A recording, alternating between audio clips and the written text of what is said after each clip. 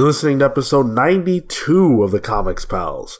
We're a group of comic book journalists and friends who record a podcast together because we don't talk enough about comics in our daily lives. The boys are back to clown! No Phil, no Kale, all fun. With the added bonus that you can't see us. Yes, as it turns out, technology sucks. They figured out a lot of things. We can now digitally create guns and all sorts of things, hearts and whatnot, organs. But we can't figure out how to get proper video chat that works. Yeah, Skype rolled out an update that has fucked our video process. We troubleshot it for an hour and a half before we just had to start the show, so hopefully YouTube version will be back next week. We'll figure it out. We always do. Now, big week, obviously, in the wake of San Diego Comic-Con. Lots of stuff happened. Big old balls of mozzarella. Let's go. Right after we finished recording our show last week, the trailers for Aquaman and Shazam both dropped. So that's massive. And there was footage that was shown for Wonder Woman as well. So there's a lot to talk about. Some San Diego cleanup to do. And then, of course, the regular week, there's news that comes out. When we talk comics, when you talk comics, there's always big headline stuff to get into. So we've got a lot to talk about today on this week's show, including the new issue of Doomsday Clock. Doomsday Clock number 6 has dropped. Let's go! Yes, and we're going to be talking about that in a little bit for you guys. Very excited to do that. But before we get into everything, I've got to do my job, right? The part of, the host, and let you know where we are, where you can find us all over the web. We are on Apple Podcasts. We are on SoundCloud. We are wherever you listen to podcasts except Spotify, because that's hard to do. And you can let us know where you want us to be if we're not there, and we will get there. Except Spotify, you got to tell them to tell us that you want us there. Complicated? I know. We're also all over social media at the Comics Pals. Hit us up. Let us know what's going on in your neck of the woods, what books you're picking up, etc. Send us those pals pulls. And you can write to us at thecomicspals@gmail.com. You can hit us up with a random question of the week, a buy or sell, or whatever else is on your mind. And last but not least, we're on YouTube, where if you're, I guess you're not watching this video, but you're listening to this on YouTube, you can leave us a like, drop us a comment, share this with your friends, and most importantly, subscribe to our channel. It's free to do, and it helps us out a lot more than it costs you, and hit that notification bell to make sure that you are all caught up on everything that we do. Notification. So, I guess we'll just jump right into it with a question that I have for you guys. I'm just wondering, does that mean it's time for the random question of the week? Yes, and wow, okay, cool. I gotta tell you, that didn't blow my eardrums out. Yeah, I was trying to play a little more laid back, a little fancier than I normally do, Wow, okay. I appreciate that. I've been watching a lot of My Hero Academia. I'm trying to do an impression of the guy with the belly button laser. There you go. I don't know what that is, but that sounds weird. You'd like that show, Sean. Doubt it. You said belly button laser. I draw the line. Oh, so it's fine if somebody shoots a laser out of their eyes or their hands as soon as it comes out of their stomach? Now it's weird? Yeah. Absolutely. I could believe a laser beam out of the eyes. But that's just because Marvel told you it was possible. I mean, maybe, but why would it come from the belly button? Because that's where your chi is, bro, in your stomach. Ah. So then why doesn't it come out your ass? I mean, who's to say it won't? I haven't seen that far in the show yet. That's a hard pass. Butt lasers, let's go. What's not a hard pass is that at New York Comic Con, we did learn about DC's latest animated film offerings. We didn't cover this on the show, but they are releasing a Batman Hush animated film. a Reign of the Superman animated film, which is a follow-up to the Death of Superman film that they just released, which was premiered at San Diego Comic-Con, and Justice League versus the Fatal Five. So those got announced, and it got me to thinking about how there are so many classic comic book stories that have not been translated to animated film. So I wanted to pick your brains and get you thinking about a comic book storyline that you want to see adapted into animated film. Does it have to be like a... It can be from anywhere. Anything? Okay. Yeah, Swamp Thing, Alan Moore, the American Gothic storyline. Boom. Done. Classic horror shit. Cool. I like that. What about you, Pete?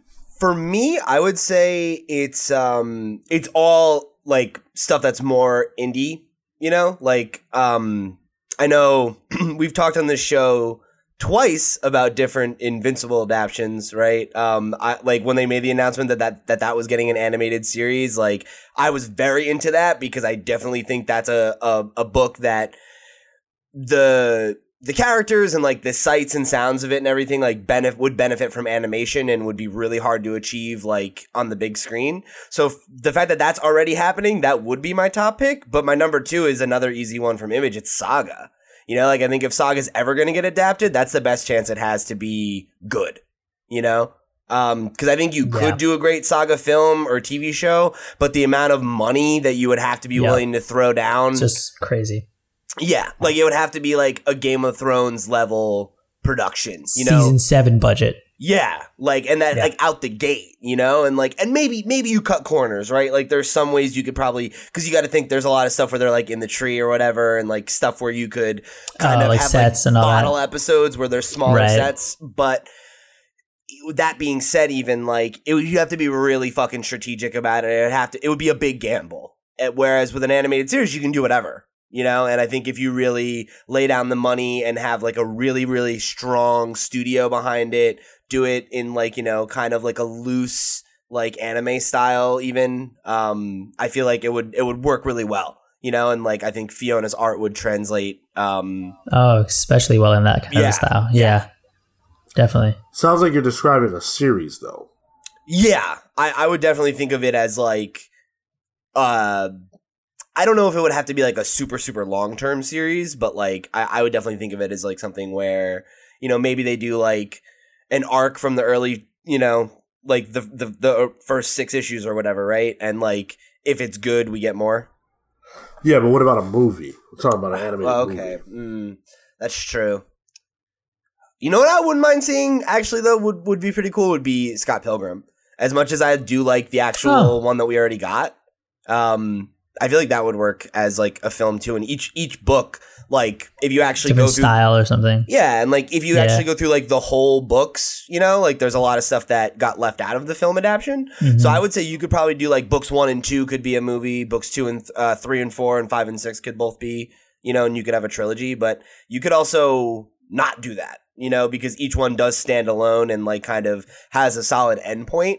So even if it was a thing where we only got one, it would be worth the ride. And you know, that like I really like the, you know, kind of like I feel like that like the original art style, you know, is very kind of in line with popular animation right now, you know, with like the bold lines, simple faces, you know, and like focus on like good writing and character development and stuff like that. And like Scott Pilgrim would fit right in there, you know? So I think that could totally work. And I love that IP and there's not really too much else you can do with it at this point other than that. So yeah, I'd be totally down for that. And actually reconsidering that it's only going to be a movie, maybe that arc isn't great because it's like really long. Well, it would have to be. No, sorry, for me, for Swamp Thing. Sorry. Oh, for Swamp Thing. Yeah, okay. Yeah. So I would actually do like the first arc of that run, just because it's the new rediscovered origin, and then it ends with like really cool, couple cool storylines, and kind of end within all that. So the first arc of Alan Moore Swamp Thing. Cool. So I would go with Secret Wars, the very first one. Oh. That'd be tight. Yeah, I don't think that would ever work in a film setting. I think it's just too many characters type thing. Too much setup, too. Yeah, well, actually, I was going to pick Civil War, but I thought that in order to do that story, there's a lot of missing context that you can't have in an animated film.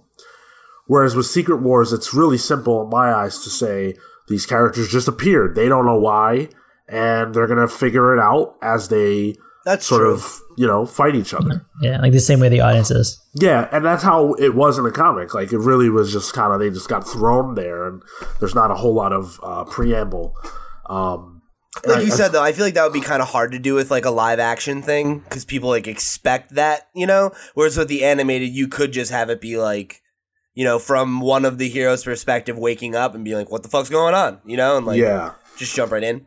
Yeah, exactly. And I just think it'd be a lot of fun.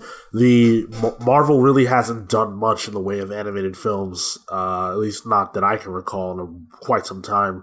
It's really been about the series for them. So I would love to see a Secret Wars animated series that sort of re-ushers in the age of Marvel films on animated films, and hopefully they could be good. Yeah, dude, because, like, they were good when they did them, you know? Like, at least I remember them being good. Like, it's been so long since I watched them, like, who knows how they are, really? But, like, I remember when I was in college and, like, Netflix was, you know, still kind of, like, a new thing. I remember they had all those, like, Ultimate Marvel films on there, and, like, they had the Doctor Strange one. There was the Black Panther, which was a series from HBO, but, like, there was a lot of really good, like, adult animation from Marvel for a while, you know?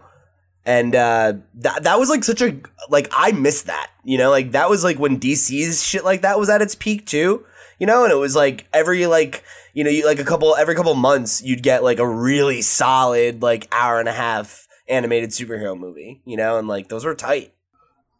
Yeah, I've really, really enjoyed those. I love the Ultimates film that they made, the part 1 and part 2. Dude, that one scene where, like, Hulk and Ant-Man fight and Hulk just grabs his stomach and, like, crushes his organs, like, to, like, get him to, like, or maybe it's like he breaks his leg or whatever. I think he does both, but, like, it was just, like, it's so brutal. Yeah, that was a lot of fun, and I wish they would bring those back. It's probably not something that they would ever do. They already have the MCU. There's no real need for that. Yeah, but, and like you said, cool. They have successful animated properties that are, like, targeted towards kids. Yep, exactly. So they've got what they want. They don't need that market. DC can have that. Yeah, I guess. Yeah. But it's like, why seed that ground, bro? It's like, just put them out. I'll fucking give you money. yeah, I don't know, man. I think the general consensus was always that DC's animated properties were better and that Marvel's looked worse, as well as just not being as good. I mean, that's true. You know, DC's is shit. Yeah, you think so? Yeah, their visual style is garbage. Dude, like, hate it. Like, do you mean like now, or because like now? Like, no, I mean like even like before it was a little bit. It wasn't as rigid and it was a little looser, which was fine. But it's still like now within the past, I want to say 7 years, it's been absolutely terrible. Well, I'm not talking about 7 years. Like, I'm talking about, like, at its peak, you know, like when, like, from the time of, like, the 90s, you know, like, DC's animation was always superior. Yeah, no. You know? And, like, that stuff, yeah, that stuff was, like, solid. And even in the early 2000s, like, they had, like, Under the Red Hood, and, like, they did what was the fucking... They did like 3 different major Batman adaptions. Those were all in the 2010s. You're talking about the Dark Knight, the Dark Knight Returns, Year One, Under the Red Hood. Wasn't Under the Red Hood was in the 2010s? I thought that was like 08, 09. No. Yeah, that was. So they were good for longer than I even thought then. Yeah. Under the Red Hood actually came out exactly in 2010. Okay. I think they started to fall off. Probably around like 2013. I remember Justice League War, I think, was the first one that I saw where I was like, "Ooh, I don't know about this." Yeah, that a lot of people didn't really care for that. I enjoyed it personally, but yeah, I think that's when, and then they started to make like every movie was Batman, and that's really when the complaints started to roll in. Yeah, I think like for me, ever since Under the Red Hood, that was the last one I think I really loved. Yeah, I think that was the last one that was like great. Like that's like a fantastic film, you know? Like fucking John DiMaggio does such a good job as the Joker in that. Yeah. Which like it's tough to, you know, like it's tough to see an animated performance of the Joker and have it not be Mark Hamill and have it and be like, "Oh no, like it's great." You know? But yeah, his Joker was different. It was like lower and gruffer and like kind of a little bit more like the gangster Joker, I feel like, but like it worked for me. Like I thought that film was great. That blew me away. Yeah, for sure. Hopefully with this next batch, DC gets back on the horse. Hush presents them with a really good opportunity because that's obviously a classic comic book story. Yeah. They can pull from Jim Lee's style for that, which obviously he brought a lot to that book. That's a really pretty book. And they won't. And, well, you're probably right, but... we'll see. Yeah. And then also there's so many characters in that book that they can use for the series as well that it gives you a lot more to play with that those movies really you never see, like Poison Ivy and Mr. Freeze. So if they do use those characters, it'd be pretty cool. Yeah, it's like those are the characters like Rogues Gallery always finds itself in like a weird spot for me where I feel like there are a lot of characters who people think of as like the A-list and they get used so much that a lot of the like B-listers who are as good as anybody else's A-listers like get under, you know, shown. Like I feel like there's just so many fucking excellent Batman villains.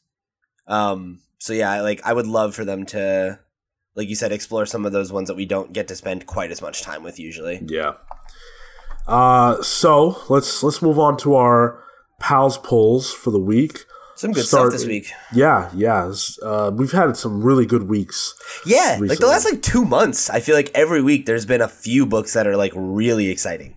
This is one of the best summers for comics that I can recall. In quite some time. Yeah. So with Marco, we've got Seeds #1. Yeah, this is the new David Aja book. Oh. Under Dark Horse and Burger Books.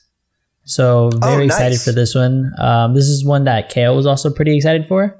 The creative team is insane. I actually started following the inker and colorist, Matt Lopez and Annie Nascenti. And yeah, it looks really cool. I didn't read the preview for it because I kind of want to just like jump into it, like not knowing what it is. I just know their work. So I'm excited to see it. Yeah. David Aja on a book is enough for me. Yeah. So that's great. Pretty cool. And then you also chose I Am a Hero Omnibus Volume 7. Yeah, boy. So this book is one of my favorite horror mangas right now. It is insane. And they release it in omnibus format, at least here in the States. And so it's extended waits for these things. So whenever a new one drops, I get really excited for it because I get to catch up. They're all like 900 pages or some shit. Oh shit, that's awesome. Yeah, it's like a thick book, so it's gonna last me a bit. But like 2 days. Super. Yeah, maybe a day and a half. We'll give it. But definitely anyone who's into zombies and horror in general and manga, Brian, shout out to our listener Brian, he is into this shit, so definitely a book for you if you're interested. I had a friend of mine lend me a manga recently that I read. I'm wondering if you've heard of it. Shoot, I'm struggling on the name. It's about a guy it's about a world where there are humans and then there are these like monster type creatures, but they look human. They just also feed off of humans for survival. Have you heard of that, Pete? Maybe Bleach? Or not Bleach. Attack on Titan? Not Attack on Titan. Oh man, what is the name of that? he lent it to me, and I read it so fast that I gave it right back to him, and he hasn't given me the next volume And yet. you liked it? I loved it. Oh, dude, that's cool. Oh, yeah. Dude, is this the year where we get into anime and manga, Yo, Sean? let's go, son. Dude, I like, don't know. I'm about to, like, I was gonna say, I'm about to read my first manga because I'm, like, real into My Hero Academia right now. And Wait, I'm, are like, you gonna already, I'm halfway through the second season. And, like, when I finished the third season, my girlfriend's sister was like, I have all the manga if you want to borrow them. And I was just like, Yo. because she offered, and I was like, we'll see. I don't know if I'm that into it yet. And now I'm just kind of like, I like this shit. Son. Yes. It's happening. 2018, people. I almost said 2017. Jesus. It's a year of upheaval. So Pete chose Leviathan #1. Yeah. That's really cool. So this is a brand new Image book. The #1 comes out this week, and it just caught my eye. You know, so it is. It's a story about. I'm just gonna read a little bit here. It's like the 2 sentences for the elevator pitch. Poor Ryan DeLuca didn't buy enough beer for his party, and while he was out on a beer run, his idiot buddies busted out some mystical arcana and performed a summoning ceremony. A ceremony that summoned a giant monster from hell. And I was like, well, that sounds fun. And also, it sounds like something that I feel like would happen to me. Like, if my life was a comic book. Like, Thompson would, like, have some dark ritual or something and summon Cthulhu monster. And I'm just like, fuck, I guess I was just trying to get beer, but now I gotta fight a Cthulhu. And that's the writer. Is that Layman? Yeah, it's John Layman from Chew. And then Nick Pitara is doing pencils. He's known for the Manhattan Project. Yep. And then the colorist of Manhattan Project is also joining them, Michael Garland. So fucking really cool team. Like the cover just like has these like giant like dragon / dinosaur looking monsters. So I don't know. It looks fun. It sounds like a fun premise. I'm definitely interested in checking it out. That's awesome. I was thinking about picking that up as well. And the anime I was talking about was Tokyo Ghoul. Oh, that's okay. A good one. That's a good one. Yeah. Yeah. So I chose Mr. Miracle #10. Mr. Miracle has been on fire. I thought that the last 2 issues were absolutely incredible. Mm-hmm. There's a particular moment in the most recent issue that I was stuck on for a couple of minutes, just staring at it. It was really gruesome, but also made me look at Mr. Miracle and Big Barda in a different way. And I can't wait to see how they follow up. It looks like Darkseid's about to make his presence felt. And yeah, he's playing his hand. Yeah. So things are heating up. Catch up on this book. It's so good. It's so good. Yeah, like I own up until I think I'm missing 10 and 11 now because that'll be out. But yeah, I read the first 2 and then just like missed 1 or 2 of them. I'm just like, I just like kind of want to wait now. Like I've like missed it so long. I'm just like, I want to just read it all. Like I read Vision, you know, and like just in one sitting. But every time you guys talk about it, I'm like, fuck, right. Like there's like 8 issues of this I haven't read. I think like the last couple pages where like Darkseid flexes. Yes. Holy shit, dude. I was jaw on the floor. Darkseid is fucking ripped. Darkseid is. And then Pete and I both chose Captain America #2. Yeah, baby. Let's go, man. I loved issue #1. I think Ta-Nehisi Coates, his Black Panther run that we read for our book club way back, was great. And I'm just excited to see what he does. You know, like I was interested in this arc already, but I thought that the first issue did a really good job of kind of like briskly setting the tone for what it seems like this book is going to be. And I'm really interested to see where he goes. And, you know, like, I don't know that issue #2 is going to be the one that, like, really knocks your socks off. Like, I imagine it's going to take a little bit of time to get going. But, yeah, like, when I was just, like, thumbing through what's out this week, this is the book I'm most excited about, like, by a wide margin. And it's really cool to, like, feel that way about a Marvel book because I've been so disconnected from it for so long. That yeah, I'm excited on this series, and I hope it keeps my interest. It's hot fire. It's really, really good. Like that first issue blew my fucking hair back. Yeah. So let's talk about another comic book that's hot fire and has been blowing our hairs back. Let's talk about Doomsday Clock. Let's go, boys! Doomsday Clock! It's so goddamn good! Doomsday Clock number 6. It feels like forever that we've been waiting. It's been 2 months, right? Yeah. Let's just dive right in.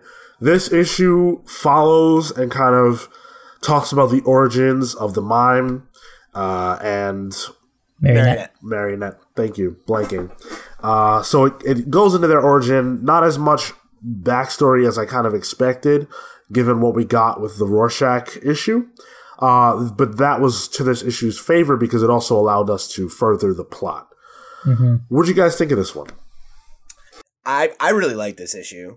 This is probably it's in the competition for my favorite issue so far. Alongside number 4, the Rorschach issue that you just mentioned. I really like these new characters that Johns has introduced. And I like when you told me on air last week that it was going to be the backstory of Marionette. I was really excited because I've been super interested in her and Mime as characters, and we've kind of gotten away from them for a little bit these last couple issues as we've like moved the plot forward, which has been good. I think that's been to the story's benefit, but taking a beat to slow things down and kind of give me more of them is something I really appreciated as a reader. And I already liked them, you know, and I could never quite articulate why. Like, I think it's just honestly like the romantic in me. Like, I kind of I like their chemistry. I like them together, and like getting to see their backstory and, that like made them more humanized to me and even like feel more empathy for them, was great because I already liked them and I really couldn't articulate why. And now it's like, oh, I don't know. There's a vulnerability there, you know, there's like a sweetness and a tenderness between them that like, even though they're clearly, you know, capable of being murderous psychopaths, that like humanizes them for me. You know, it's like the way that I feel like people like try to act like Joker and Harley are, they like actually are. And that like Bonnie and Clyde thing, you know, works for me. And getting to see that like they had this history that went back like way further than I ever anticipated was just cool, you know? And it very much painted them in a sympathetic light for me. Yeah, I just so we're clear, full spoilers, Wee-woo. Obviously. Sure. A lot of villains are crazy because they're crazy. Mm-hmm. Mm. And these two are not. They had traumatic stuff happen to them. And we see, you know, they're kids when these things happen. So, yeah, that's going to carry over and affect you in really negative ways. But I think getting to see that made me root for them in a way that I wasn't before. Marco, what are your thoughts? No, I agreed 100% with what Pete was saying. And I think it's to John's credit that he created these characters that we feel are interesting enough that they deserve a backstory and that we're getting it and it's being done so well.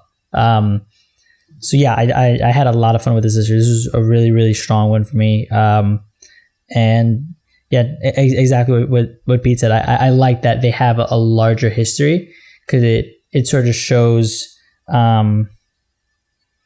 it shows them in sort of two lights, like the after and like the before kind of thing.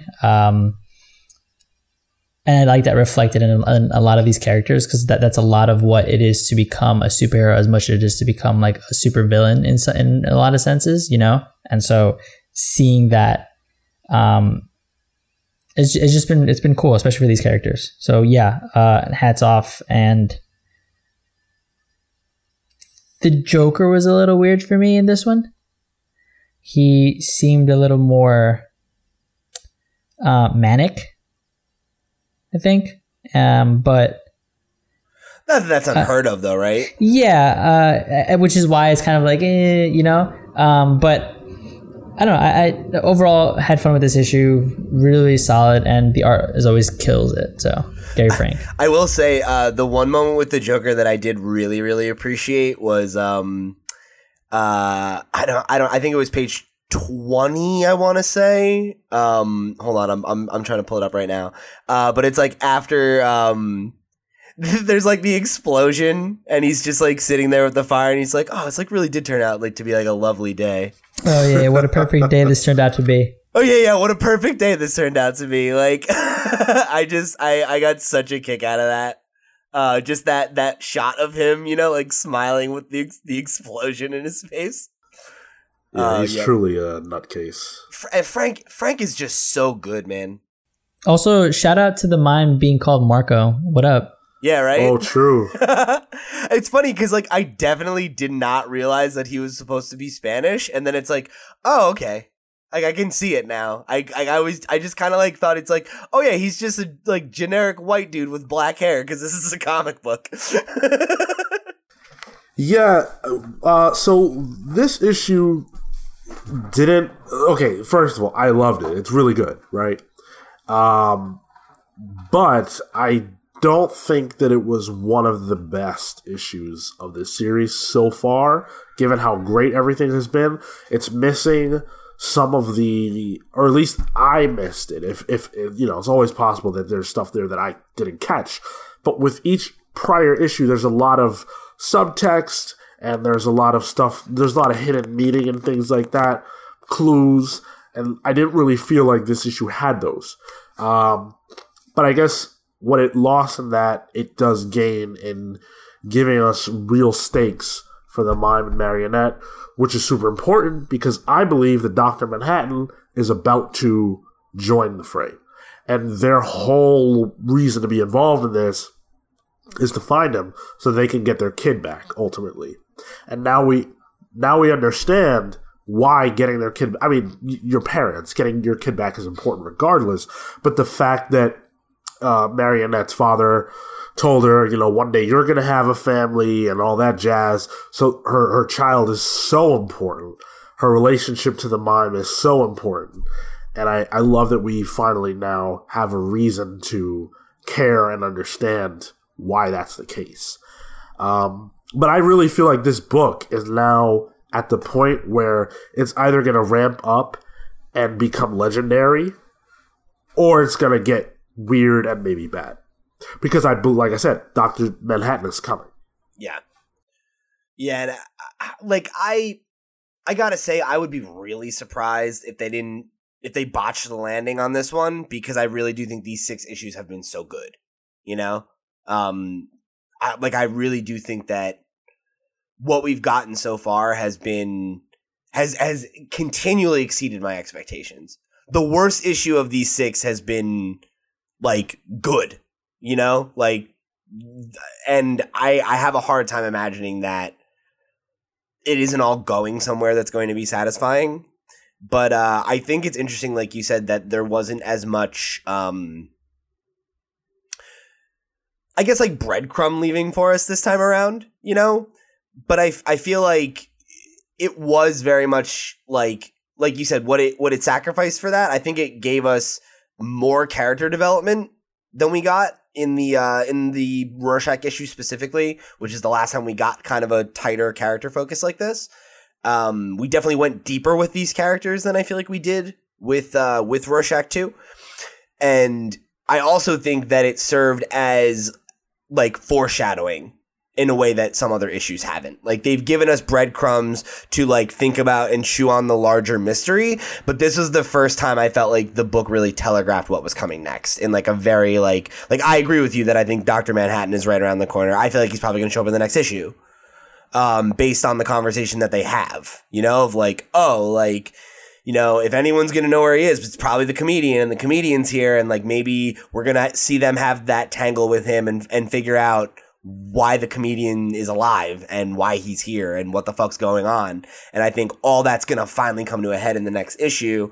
And I feel like this was just kind of taking a step back, but also teeing us off for the second half of the story, Yeah. I was actually wondering if the comedian had died. I guess not. Probably not. That'd be weird because the Joker does shock him. But he's probably not dead, I guess. I imagine that he's going to wake up tied to a chair and they're going to interrogate him and try to find out what he knows about John. Right. Yeah, that sounds right to me. The one thing that was kind of weird was the whole villain meeting thing. Yeah. Yeah, came out of nowhere. Yeah. And it was like a little long. It was very long. It was throughout the entire issue, pretty much. And this was an issue that was so focused on the emotion between Mime and Marinette, showing their present, their past, and then this other story about these villains that just seemed to come out of nowhere. However, it does actually, there's a very massive thing in this issue, which is that if you pay attention to the back matter, we now know for a fact that the Superman theory is real. That the government really is creating superpowered beings. Because the guy who dies, what's his name? The Tornado or The Typhoon. Yeah. Typhoon, yeah. He was an employee of the government. If you read the back matter, it clearly says that. So the confidential files. Yeah. So that's a huge revelation, and I'm really wondering how that's going to play into this series. It may or may not, but I definitely think that it's going to play into the future of DC. Yeah, right. I think you're right on that. Yeah, I don't know if it'll come into play in Doomsday Clock specifically, but I imagine that might be the next big storyline, right? Is that like the government does have this series of agents, and who can you trust, and like that could be really interesting. Like I don't know. I really like when there's like kind of like mystery and espionage mixed in with my superhero stories, so that could be really fun. The other sort of mysterious appearance and event is the Judge of Owls. Yeah. I thought that was really interesting. That is not a character that has appeared anywhere before. So it's a question of, okay, cool, there's a Judge of Owls, didn't know that. Where is he going to appear next? My assumption is that that's going to be something that happens in the Batman run, the current ongoing, because it's in continuity, we know that. So that probably eliminates Scott Snyder's All-Star Batman, just because that's Black Label, that's kind of like continuity light Batman. This is... Although Three Jokers is under Black Label, so who knows what continuity even, That's true, too. And Scott Snyder is the person who created the Court of Owls. So, You're right. Who knows? It's just really interesting that they threw that in here. Yeah, I thought that was like a really surprising nod. And I like, as someone who doesn't know anything about those characters, like all I know is that was a big run. Like I remember it coming out when I was at the height of my Marvel fanboyism, I think, if I'm getting my dates correctly. And I saw that and I was like, oh, like, is that just a nod to those characters or what? And the fact that you're telling me that like, I figured that was just the leader of the Court of Owls from that run that happened in 2013 or whatever, like, so that's really interesting to me. Like, I wonder if that's going to come up again, or if that is just a nod to the future of Batman.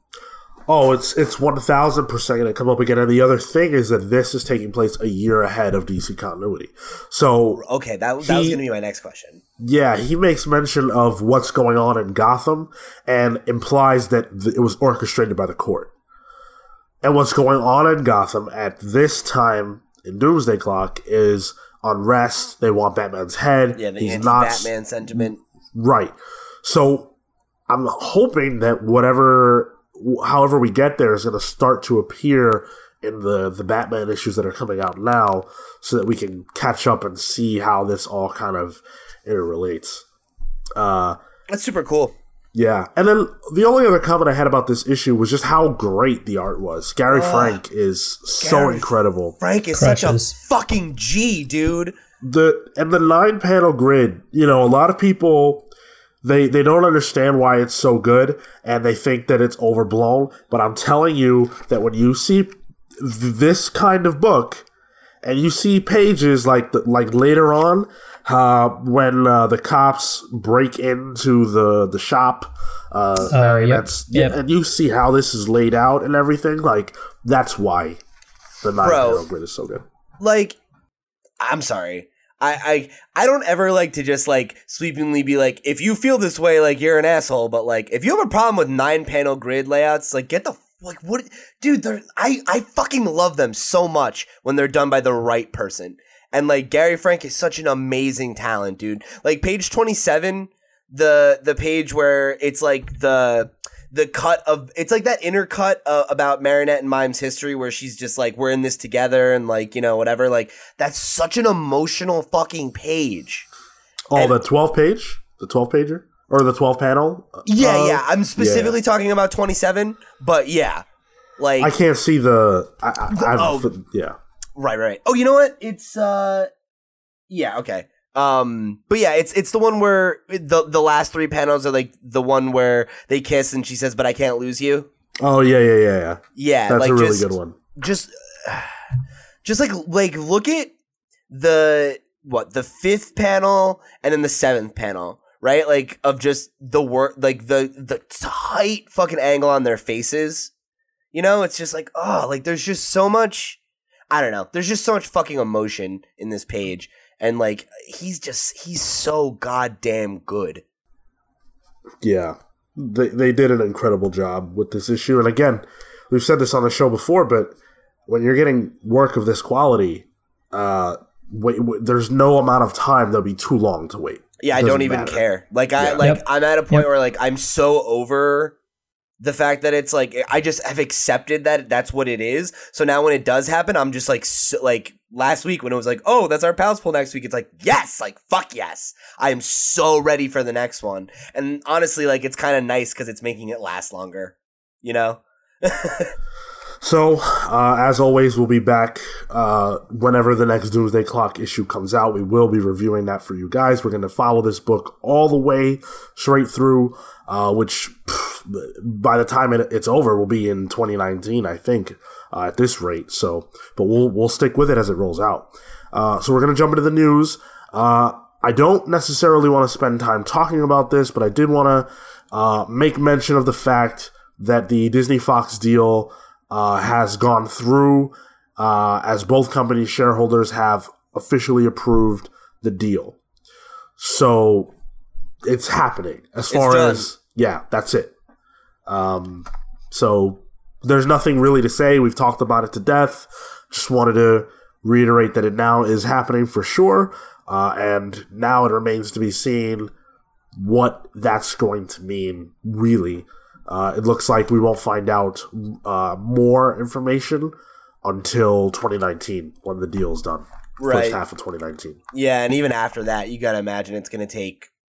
it's going to be a few years before we really see meaningful fallout from this, I think.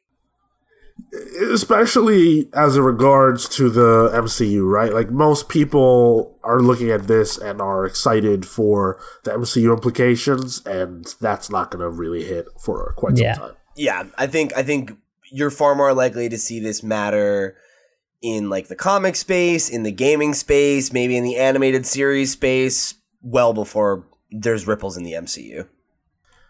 I did want to share one tweet regarding this that I enjoyed. It was from Joshua Yell from IGN. He's their main comics guy, and he posted a tweet that said, quote in quotes, "Disney buying Fox means the X-Men can finally team up with the Avengers." And then he put a GIF of Natalie Portman from Star Wars Revenge of the Sith saying, "So this is how Liberty dies," with thunderous applause. And he followed that up by saying, "I will continue to cover the movies like we do everything else, and will inevitably get excited when the X-Men Fantastic Four series or movies get made, but that doesn't mean I'll turn a blind eye to the bigger ramifications of this merger." And I think that's where we all stand. Yep. Yeah. That is a perfect sentiment to end the story on for now, because I imagine it's something that we're going to have to talk about again and again and again. Indeed. So, last week we talked about the Guardians of the Galaxy director, James Gunn, being fired from the film, and sort of, you know, what that meant for the franchise. But now, there is a petition. There are several petitions, but the most active one has crossed 300,000 signatures to rehire James Gunn for Guardians of the Galaxy. How much, Sean? Over 300,000. 300,001. 300,002. There you go. Several members of the Guardians of the Galaxy 2 cast have come out in support of James Gunn, including Dave Bautista, who we referenced what he had said last week, Karen Gillan, Palm Clementif, Michael Rooker deleted Twitter altogether. He's over it. Yeah, he got off that platform. I'm pretty sure Batista sent out a bunch more tweets too. He's gone in. Yeah. He went on that whole rant where he basically echoed the sentiments we made last week of just this is really great until the call out culture comes for you. So this is a real I shouldn't say it's surprising to see this much support, but I'm surprised to see this much vocal support from people who are still hired by the company that fired him, Yeah. The funniest thing that I saw in regards to this whole situation was so a lot of celebrities, a lot of actors have come out in support of James Gunn. One of them is someone that no one would expect. Someone most people probably haven't even heard of. And that is Bobcat Goldthwait. Now, Bobcat Goldthwait is a comedian who was in Hercules. He was in the Hercules animated film that most of us have probably seen. And he's asked that Disney, he personally approached Disney and asked them to not use his voice for his Hercules character as long as James Gunn is not playing the role. That's funny. He was he's one of the two little devil guys, the fat one. I can't Pain and Panic. I think he's Pain. Yeah, the red one. Okay. Yeah, I couldn't remember which. Yeah. So I don't know if you guys have a ton more to say about this. I wanted to update the story just because it has sort of blown up. I stand by what I said last week. Yeah, I agree. Yeah. I don't think we need to belabor the point. I guess. Yes, let's not. The thing I'm interested in is to see. No, I was just gonna say the thing I'm interested in is just to see where this goes. Is does this actually matter? Because I don't think it will. But if there's enough support, if the whole reason they fired him was because of perceived PR issues, if people raise enough of a fucking stink about it, is that any better? Yeah. So my question is there any chance that he gets rehired? Because this movie was scheduled to shoot really soon. So what that means to me is that they've already got the script, or at least a working script, something they can work from and then maybe rewrite during shooting, which is common. But they've got a script and they've got everything else in line. So if the movie is about to shoot, they just lost their director, are they going to then hire a director and rewrite the script? Or delay it? Well, that would mean a delay, right? If you have to find a director and then employ their vision, you have to change the script. Right. Yeah. What director are you going to find that's just going to shoot from a script you already have with no alterations? I mean, yeah, right. Not with no alterations, but I could see them doing something like what they did with Ant-Man, where they bring in somebody and alter what happened, but a lot of the fingerprints of the original vision are still kind of there. That would probably be the most likely scenario.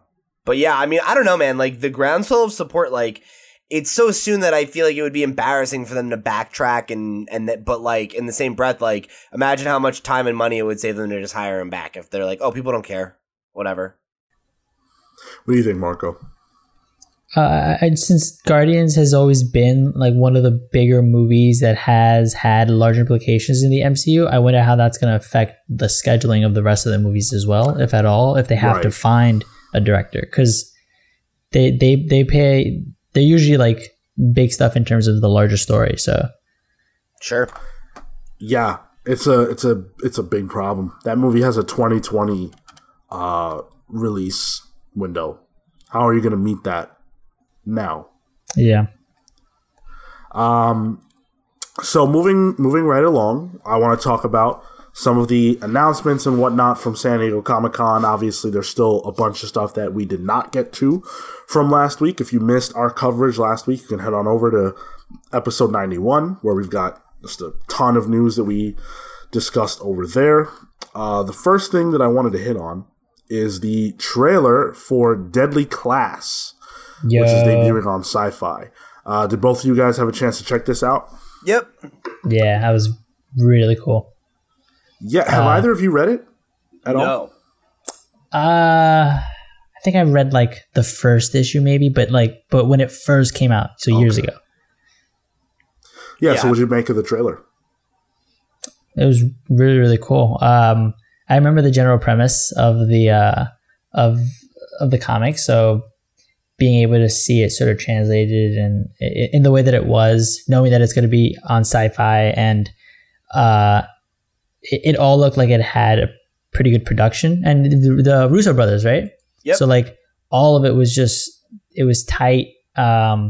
The trailer didn't showcase a whole lot about, like, it introduced the general plot, but it didn't show anything too much. And I liked it. I had fun with the trailer, and it's a show that I felt that through the trailer conveyed that I'm going to enjoy the show when it comes out. Right. Yeah, I would say I pretty much agree with what Marco's throwing out there. Because I haven't read Deadly Class. Like, my hype level is really more based around just like trusting like the book and the directors. Right. That, like, I know Sean really likes it, so it's probably good source material, and it's a book I've always known has been one of the like Image standouts that I just kind of missed for whatever reason. So that on its face already had me interested from the start, and then the fact that it's like the Russos, you know, like puts it up of just like, yeah, I mean, like I'm gonna watch this. Like, I was gonna give it a shot no matter what. But the first trailer like didn't, not to say that it didn't do anything for me, but it didn't like blow my skirt up, you know? But like this one, for whatever reason, like I think the style and the tone just came across a lot better. And it very much gave me an impression of like what the feel of this show is, you know, and like what the attitude of Deadly Class is supposed to be. And I was like, yeah, no, I'm interested in this, you know, like this is definitely, it hits a good Venn diagram for me. So the very first footage that they had released, which Pete just referenced, was more about selling you on what it was without footage. It was very little footage. At that point, they hadn't shot very much. They had the Russo brothers talking about it, and they had different people kind of discussing what Deadly Class is. Here's why Deadly Class is cool. Exactly. This is the show, right? And we always, show don't tell. This is the show. And it looks phenomenal. I'm a huge fan of the comic. It's one of my favorite comics ever. And this captures the tone and spirit of Deadly Class perfectly. I really, based on just a trailer, I mean, it's only a trailer. Based on this, I can't see where they went wrong with this. This looks incredible. Don't know how the cast is going to do, obviously, because this is the trailer. But they look right. Everybody looks the part. My biggest concern is that it is on Sci-Fi. Not because Sci-Fi can't put out good television, but because Deadly Class is a gruesome comic book. Deadly Class is a horrific book, and there are certain things that happen that they cannot show on television. So, or at least not on Sci-Fi. So if this was on HBO or... is it like sexual stuff or something that's like... It's sexual, but it's also hyper-violence. I feel like they could get away with hyper-violence. I mean, AMC does. You know, I've never seen anything crazy on Sci-Fi. Go ahead. I was just gonna say, like, I know that, like, maybe they don't have the precedent for that, but now that they are moving into like this new era of content for them, you know, like where they did that Grant Morrison adaptation with Oh, Happy. Happy, 3, and you know, like it seems like they're trying to like ramp up the quality of their content and like be more serious. I'm sure that they can. Just because they haven't doesn't mean that they can't, you know? Because, like, you think about some of the shit that they've shown in, like, Walking Dead or Breaking Bad, and, like, Sci-Fi's in the same category of networks in terms of, like, just, like, rules, you know? Right. If it's not rated M, then it's not going to be the same. So we'll see. Obviously, we don't know. Until the show drops, there's no way to really know. But again, I have very high hopes for this. I know Rick Remender has been heavily involved. He's been on set every day. I'm pretty sure he's written stuff. And then the Russo brothers. So this is a recipe for success on every level. And now it's just, you know, for the show to come out and for us to see how close to perfect it is. I think there's every reason to be positive, though. You know, like there's nothing that we've seen or heard that is like that has given me pause anyway, right? Like as someone who hasn't read the book, like I guess I can't say that should give you pause, but it seems like we're pretty aligned on that. So yeah. And the other thing is Rick Remender's not a shill. He's not the kind of guy who's gonna just say, "Yeah, it's great," when he hates it. I've never seen him be that person. He was critical of Marvel while he was there. He's honest. He's an honest guy. Him and Christopher Sabella are the most honest creators that I've ever known. So, go ahead. I was gonna say too, for like I also have like a tremendous amount of trust in the Russos. Like if they care about this IP, like they say that they do, which I'm sure they do. Like I'm sure that they're just as dedicated to making sure that they're sticking to that vision, you know, while also bringing their own flavor to it, of course. But yeah, I mean, I don't know. I feel really positive about this coming out of this trailer in a way that I didn't before. Not that I felt bad about it, but I'm like, yeah, no, like this seems like something to really keep an eye out for. I'm sure it'll be good because it's very Rick Remender's roots are in punk, and this show is so inspired by his life. And like the things that he saw in that era, the music is all inspired by that. So this show is for you. The comic book is for you. I really do want to read the comic because ever since you told me it was one of your favorites, it's been like, oh, I should really go back and check that out. But yeah, seeing this too, like I said it after the last trailer, I was like, I do really want to go back and read it now because I haven't, and this is a good excuse. But seeing this trailer made me, I was like, oh, this does really seem like my kind of vibe. Like I saw like a bunch of the kids with like very like punky kind of style, and I was like, okay, all right. Well worth your time. So let's move on. Let's talk about Marvel. Marvel was kind of low key at this year's San Diego Comic-Con. They had a bunch of comic book based announcements that we talked about last week, which were cool. They were interesting. The later half of the convention, they didn't have as much to say, but they did announce on Sunday the return of the Uncanny X-Men. That is cool, right? But they didn't announce anything else. They didn't announce a creative team. They didn't announce a date. We are making a book, we promise. Right, exactly. We don't know the cast. And that's weird. I gotta be honest. Uncanny X-Men obviously is the flagship title, or has traditionally been so for the X-Men. It ran for 544 issues, completely uninterrupted. And then the relaunches started, and that's when the sales started to slump.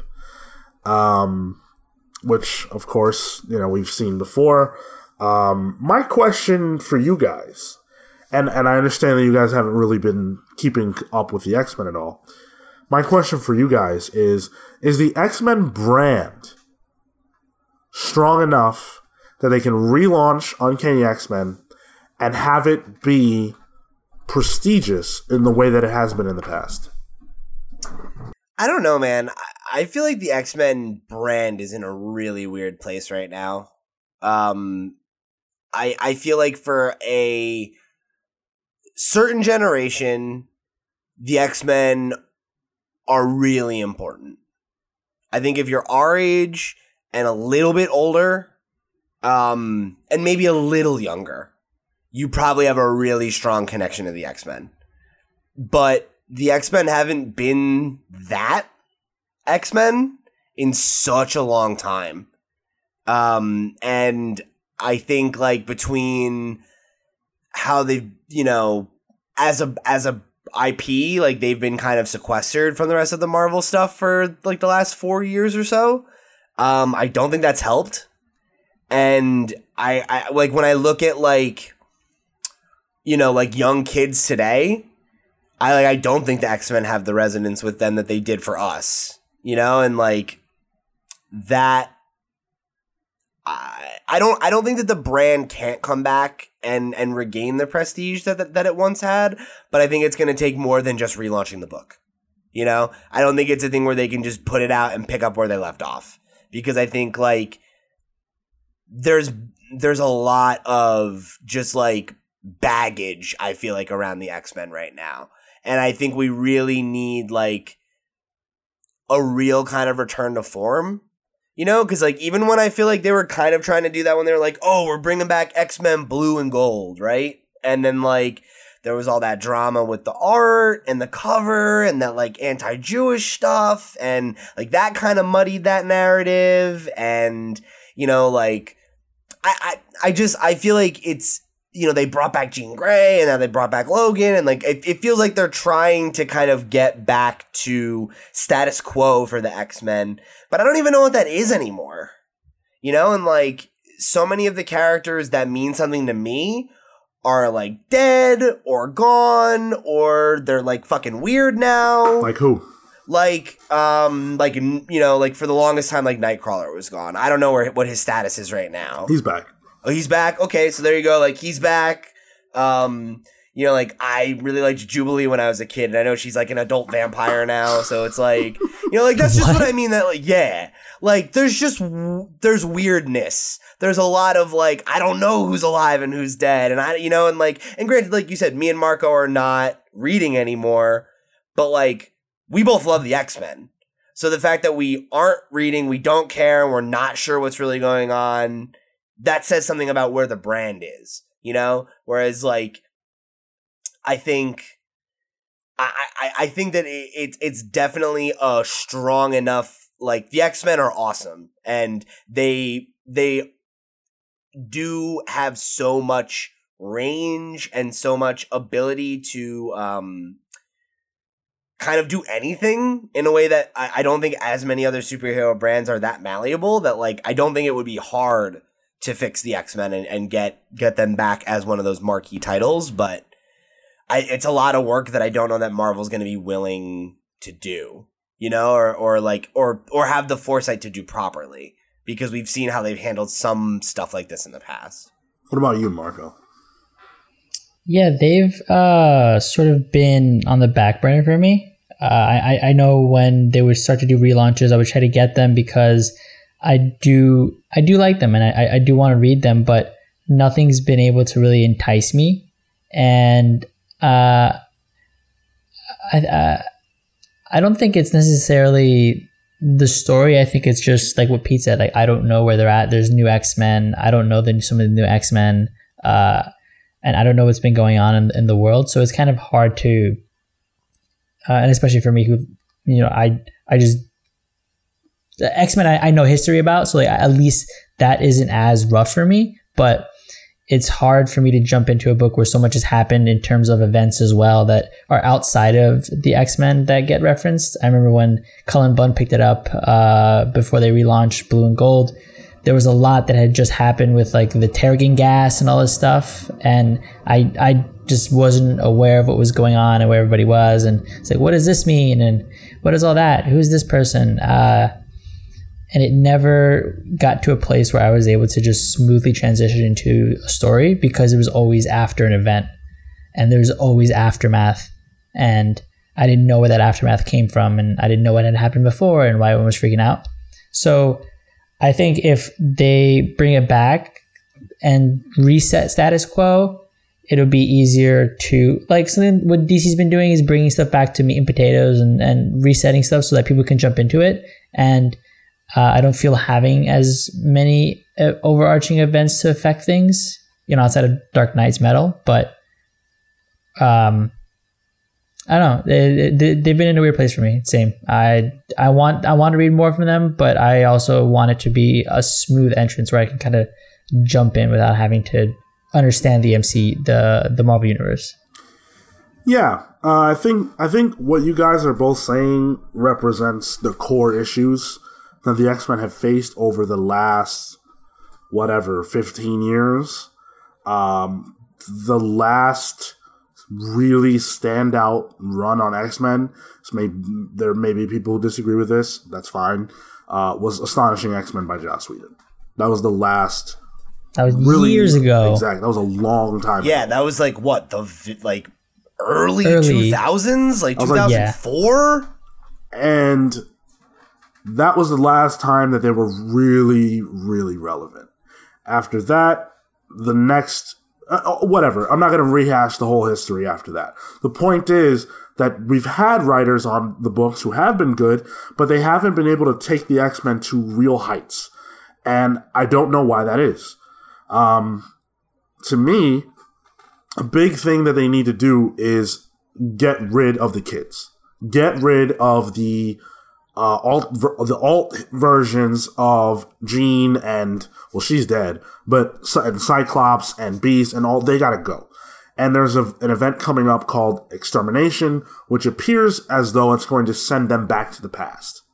And that's awesome. I'm glad for that, because that represents a problem. You can't have two of the exact same character at once. That's just dumb.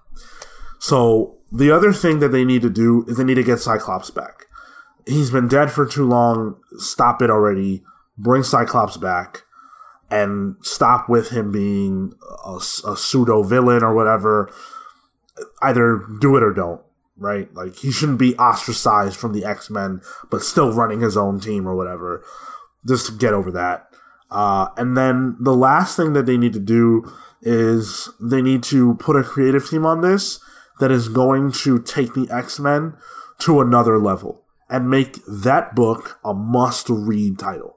You can't have it be that there's 3 X-Men titles that are all the main title and you have to read them all in order to get the full story. Yeah, I'm not interested in that shit. Yeah, there has to be one major X-Men book, and that's it, and it should be uncanny. The same thing they've done with the Avengers. There's one Avengers book.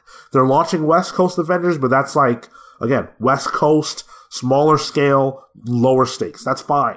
But the main title, the must-read book right now is Avengers. Even Spider-Man, they kind of are like bringing it back in a little bit, right? Like, right. I mean, there's...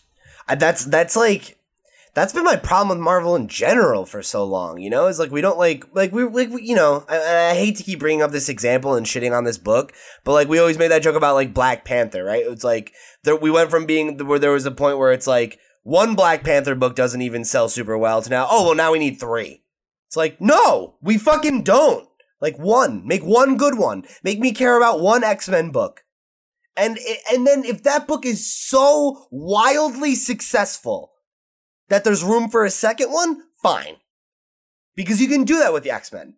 Because like you said, with the Avengers, right? There's enough of them where you could have another team somewhere else doing some other shit. And we've had that work in the past. X-Force was awesome. There's so many. Like, I don't need to sit here and list X-Men offshoots.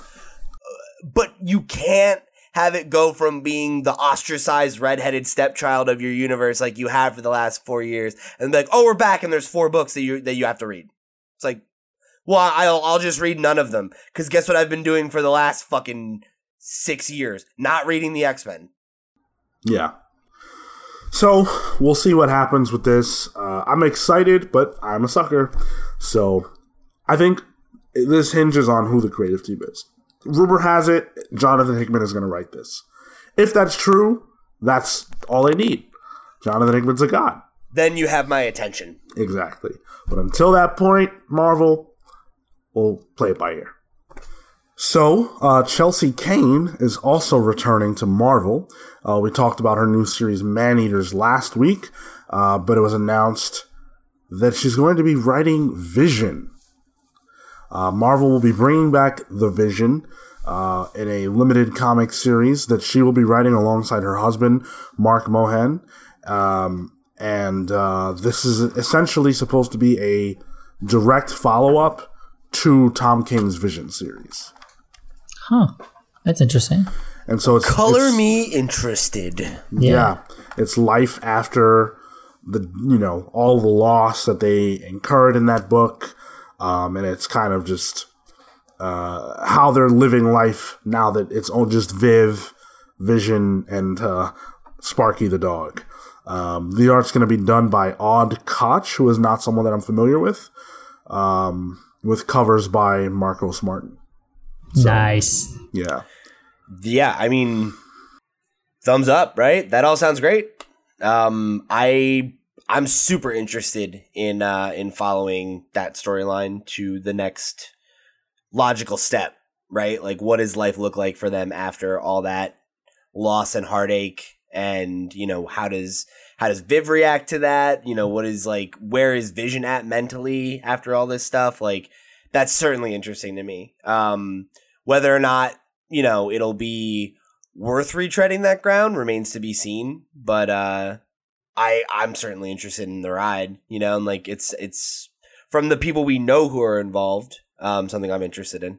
Yeah, I'm definitely down. It'll be a hard follow-up, I think. But if she feels that she can tell that story and she's confident in that, then yeah, I'm all up for it. Like, no doubt in my mind that she's not going to rock it if she knows she has a story. So I'm interested. And I'm looking forward to it because I enjoyed Vision. I'm torn. Obviously, I was a big fan of Vision. It's brilliant. I don't think that we need a part 2. Yeah. Especially not by the original creative team. And, you could throw any creative team at this that isn't the original, and I would say the same thing.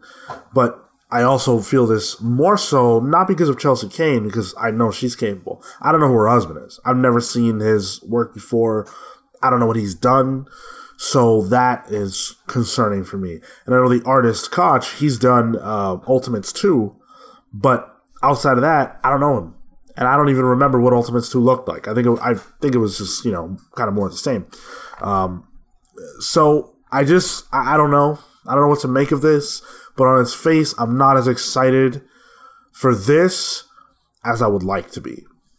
Yeah, I would agree with that sentiment. Like, I'm certainly down for it, like it's definitely something I'm interested in, but it's like it's not like my hype is through the roof for it like it would be if it was Tom, but it's not, and I think, like, if anything, Doomsday Clock has proven to me that, like, nothing's untouchable, that, like, you can write a worthy follow-up, so maybe this is the thing that shows us that all these people we've never heard of or that we don't know are really, really good. Sure. Yeah. I just hope that there's that, like Marco said, I just hope that there's meaningful Vision here. Oh my god! Pun not intended, but appreciated. Wow. So much for the lack in Vision. The lag on your end, Pete, made that so much funnier. Yeah. Because you started to laugh and it was this laggy laugh. But puns aside, I'm in line with that. If they have something to say, I'm here to hear them say it. But short of that, I don't care about just a superhero comic book starring the Vision and his family. Same exact feelings that I had before the original Vision series launched. So ready for Chelsea Kane to blow me away. Yeah. I think the fact that Tom King gave us the setup for me to realize I could care about a Vision book is why it's like, well, I want to give it a shot. Like, if this doesn't do anything for me, I'm certainly not tuning in for the next one. So, unfortunately, we have some sad news to report, which is that Saga is going to be taking a break. Now, Saga traditionally takes breaks. They have 3-month breaks all the time in between arcs. They call them vacationanzas. But unfortunately, Saga is going to be taking at least a year-long break after issue 54. Now, Brian K. Vaughan had very little to say about this. He did write a letter in the letter column of Saga 54, and he said, and unlike our usual 3 months of vacationanza between arcs, we plan to pause publication of this series for at least the next year. And he talks about the fact that it's got to do with recharging their batteries, spending more time with their families, etc., which is all completely valid. But nevertheless, a year-plus long break is a hard pill to swallow for fans of Saga. Yeah, it's gonna suck.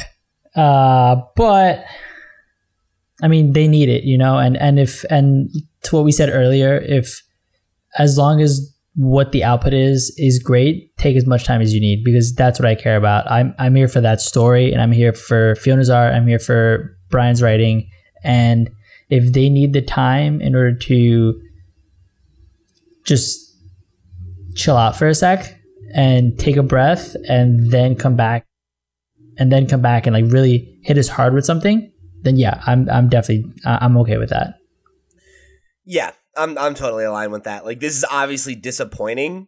I don't want to see Saga go away for a year, but in the same breath, it's like Saga is so good that it'll be worth the wait, and I would rather them take the time that they need and give us their best for every issue rather than have them like burn out, and become like frustrated with creating the series. Because it's always been a labor of love, clearly, and I want it to stay that way. I think the funny wrinkle in this for me is that so I just got my girlfriend to read Saga, and it's like the first comic that she's ever picked up, and she's like already in the like late 30s, and I told her this, and she's like, I guess I'll just stop reading. I was like, no, just finish. She's like, it's like I have to wait a year. It's like, but you have like 20 left. She's like, I'll read that in one day. So. Of course, like as soon as I got her to pick up a book that was monthly, now it's gonna go away for a year. What I'm wondering is if this has any impact on Image at all, because Saga is one of their best sellers, both in the monthlies and in the trades, and without that for an entire year, if it's Marvel, it doesn't matter. But for Image, I'm assuming that kind of matters. Yeah, that definitely cuts into the bottom line, especially on a monthly basis. So maybe that's been why they've had they've had so much new content come out and so many new number ones, is they're trying to maybe supplement the loss of a big book with the potential success of, like, there might be a sleeper hit somewhere sitting around there, or they can at least supplement that loss with more books to potentially get smaller increments of revenue. I mean, it's definitely gonna affect them. It's just a matter of how. Yeah, I think this sucks, but obviously, if they need the time, take the time, because the book is one of the best books being published, and you want to keep it that way. So, some congratulations are in order. The Eisner Awards took place, the annual comic book award ceremony show. And there were some big winners. So I wanted to call out a couple of things. First of all, women really ruled the Eisners this year. Best Limited Series, Pete actually just made a joke about this, but Best Limited Series was Black Panther World of Wakanda. Hell yeah. By writer Roxane Gay, Ta-Nehisi Coates, and Alitha Martinez. So that picked up Best Limited Series, which is cool. It's interesting to see Marvel take that one. And then there were just a couple more that I wanted to shout out. This one is really special. Best Writer. there was a tie between Tom King and Marjorie Liu for Monstrous. Yeah. Now, they both come home with the award. They both win, making this the very, very first time ever in history that a woman has won the Best Writer category. Wow, really? Yep. Wow, I didn't know that. That's crazy. Yeah, Marjorie Liu took to Twitter and said, "Wait, I'm the first woman to win the Best Writer award. I didn't believe it, but I'm really going to cry. I'm crying right now." Wow. I mean, good for her. That's fantastic, and that's a huge achievement. I haven't read Monstrous, but I mean, literally everyone I know who loves it. Very good. Yeah, really good. Yeah, it's really good. Sean, you've only read like the first volume, right? I think I've read the first 2 volumes, actually. Oh, okay. All right. Yeah. What, do they have 3 now, or? Yeah, they're like on issue 18, maybe 17. Okay. And the last one that I really wanted to... Also, I just wanted to say shout out to our boy, TK. Yes. Tom King. It's kind of funny. They list why or what books they won for. And for him, he's got Batman Annual number 2, Batman Elmer Fudd Special, Mr. Miracle, and for her, it's just Monstrous. But it's good. It's worth it. And then, of course, our other boy, Mitch Gerrits, won for Mr. Miracle, Best Penciler / Inker. So, congrats to him. And Marco, I know you had a few that you also wanted to call out. Yeah. I wanted to shout out the creator of Ranma 1/2 and Inuyasha, Rumiko Takahashi. She was also inducted to the Hall of Fame this year. So big shout out. I really liked Inuyasha. It was one of my first steps into anime specifically, especially when it was running here in the States and like Adult Swim and stuff. So very much influential for me. And big congratulations because Ranma 1/2 is also really, really good. I also wanted to quickly shout out Tom Gould. He's a Scottish writer.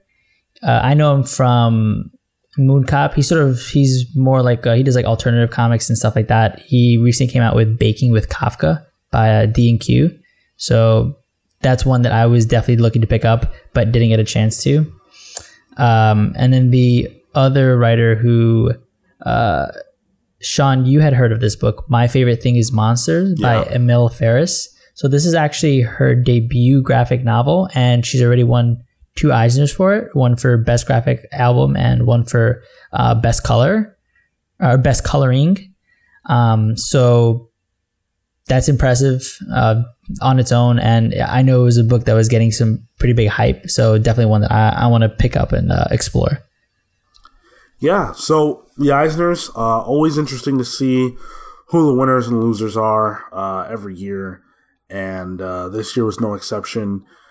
You know, I don't really pay attention to it. I don't really care too much, but some of my favorites won this year, so of course that makes me happy.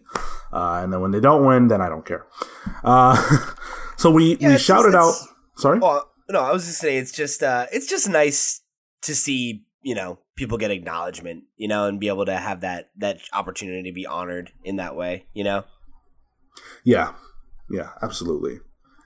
Especially a book like World of Wakanda, right? Got so much flack, and here it is winning an Oscar. Roxane Gay, Oscar-winning writer. So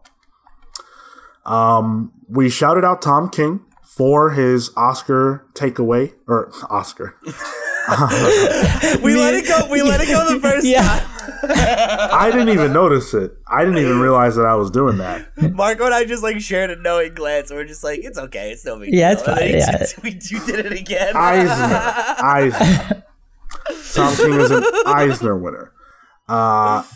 And I just wanted to shout him out again because he is developing a television series. It's a dystopian TV series called States of America, which will be an hour-long drama. that is set in a deeply divided United States that has been forced to endure foreign occupation for the sake of a shaky peace after an unprovoked act of war. The series will play on the fears and anxiety of the war on terror while exploring a world where the differences that divide the country have evolved into battle cries of new nations. It's a fitting project for King, who was once a counterterrorism operations officer in the CIA. So, King is teaming up with Topic Studios and Playground for this series. It doesn't have a home on television quite yet. They're going to write it and shoot it and then shop it around. But I think that this is great. Obviously, this is a comic book, but Tom King is our boy. And I think that this is a perfect place for him to showcase his skill set when it comes to utilizing his history of being a counterterrorism agent and putting that into his stories. Yeah, I agree. And I think, like, I'm obviously super excited for this. I'm interested in anything that Tom has that has hands on it. But this is obviously a huge opportunity for him too. You know, I think we talked a lot about this in, 3 or 4 episodes ago. We had that topic about how comic success, can sometimes lead to Hollywood success.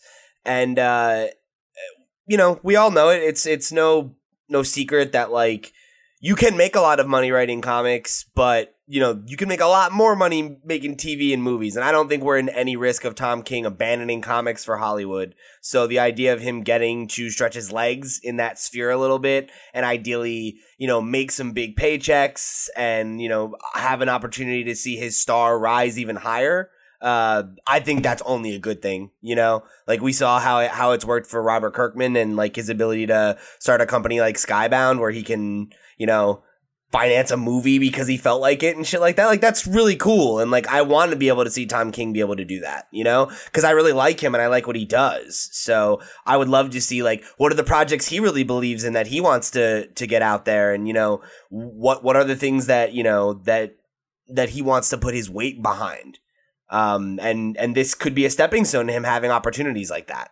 And that's awesome because I think he's, definitely at least in the running for the best in the business right now. Obviously the Eisners agree. So yeah, this is super exciting. I wonder if this series would have been called Divided States of America. I was thinking that comic book. Yeah. Right. Because that's what I thought it was at first, and I was like, wait, he doesn't write that. Tom King would never write that trash. So congrats again to Tom King. Marco, are you into that? Hell yeah, man. Do you care? Well, when I saw it, it sort of brought up something that Phil and I have talked about before, where we sort of think, or we're afraid that Tom King might start to get restricted in where he's writing, and he's not going to grow past a certain type of storytelling. He's not going to grow out of these storytelling devices, and this sort of seems to be in the vein of a Sheriff of Babylon. It still has that focus on war and some of the trauma, and so I don't know that it's differentiated enough from what he's done in the past. I'm still going to go to it because I know he's a good writer and I like the work that he produces, but I don't know if it's going to stir anything or affect me in any super deep way. Of course, the show's not out. We don't know what it is, but just something that I might be a little worried about. I think that for creative people, there are often things that you've experienced or that you can't stop thinking about that stick with you, and you have to express that. You see that a lot with musicians, a lot of film directors, writers. They riff on the same stuff. And I think that it's probably doubly so for Tom King because he lived through something that's extremely traumatic. And not only is it traumatic for him personally because he lived it, but also because it's a huge part of American history at this point. So it wouldn't surprise me if he's not being, typecast, for lack of a better term, but more that this is what he has to say. this is who he is ultimately, and he can't move beyond it, so his writing won't move beyond it either. And it's also like worth pointing out that like his writing doesn't necessarily going to stay that way forever either. You know, like that might just be what he's writing about right now. You know, and like that happens a lot. You know, like people go through periods. You know, where, like this is what he's talking about because, like you said, John, he has stuff to say in this space, and also maybe he's still working through stuff. You know, but like there might come a day where maybe he doesn't feel that way anymore, and we will see him focus on other areas. More so, but like, you know, you can argue that like he is doing that in other places, right? Like his run on Batman right now isn't about war and trauma, right? Like he's writing about, you know, like relationships and, you know, like, and not, I maybe, right, Sean's smiling at me, so I can't really say, cause I'm not caught up, but, like there are other themes present in his work, right? And it's just a matter of where his focus is for where he is right now, probably.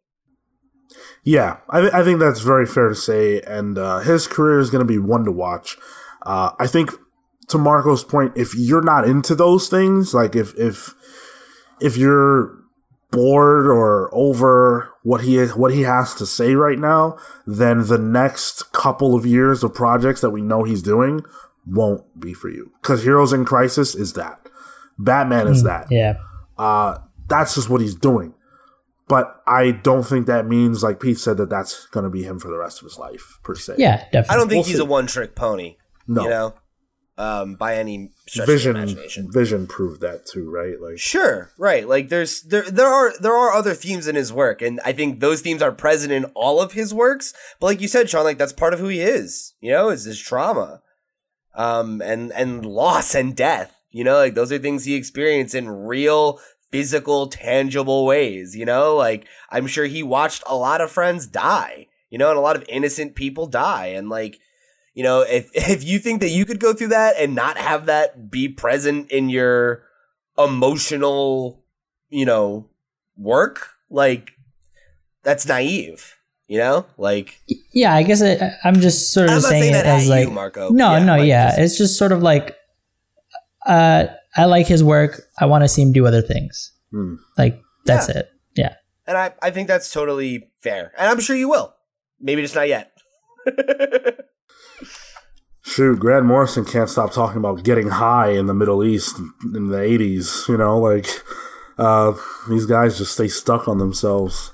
But I wanted to close things out by talking about the end of San Diego Comic-Con, or the biggest events at San Diego Comic-Con, which was the Warner Brothers panel.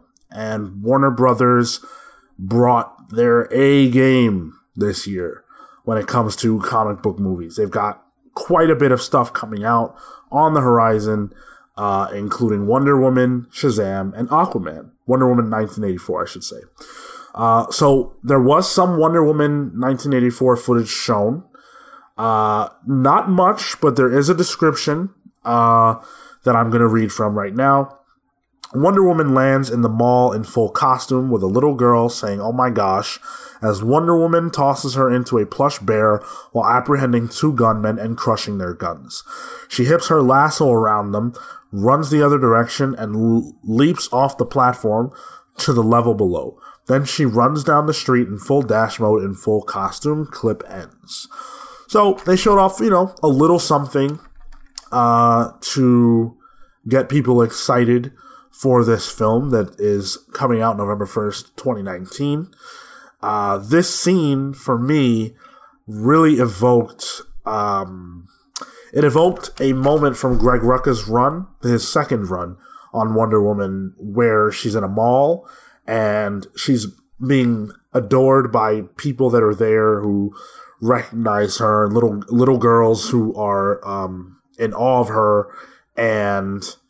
then the mall is attacked by gunmen and assailants, and she has to deal with that.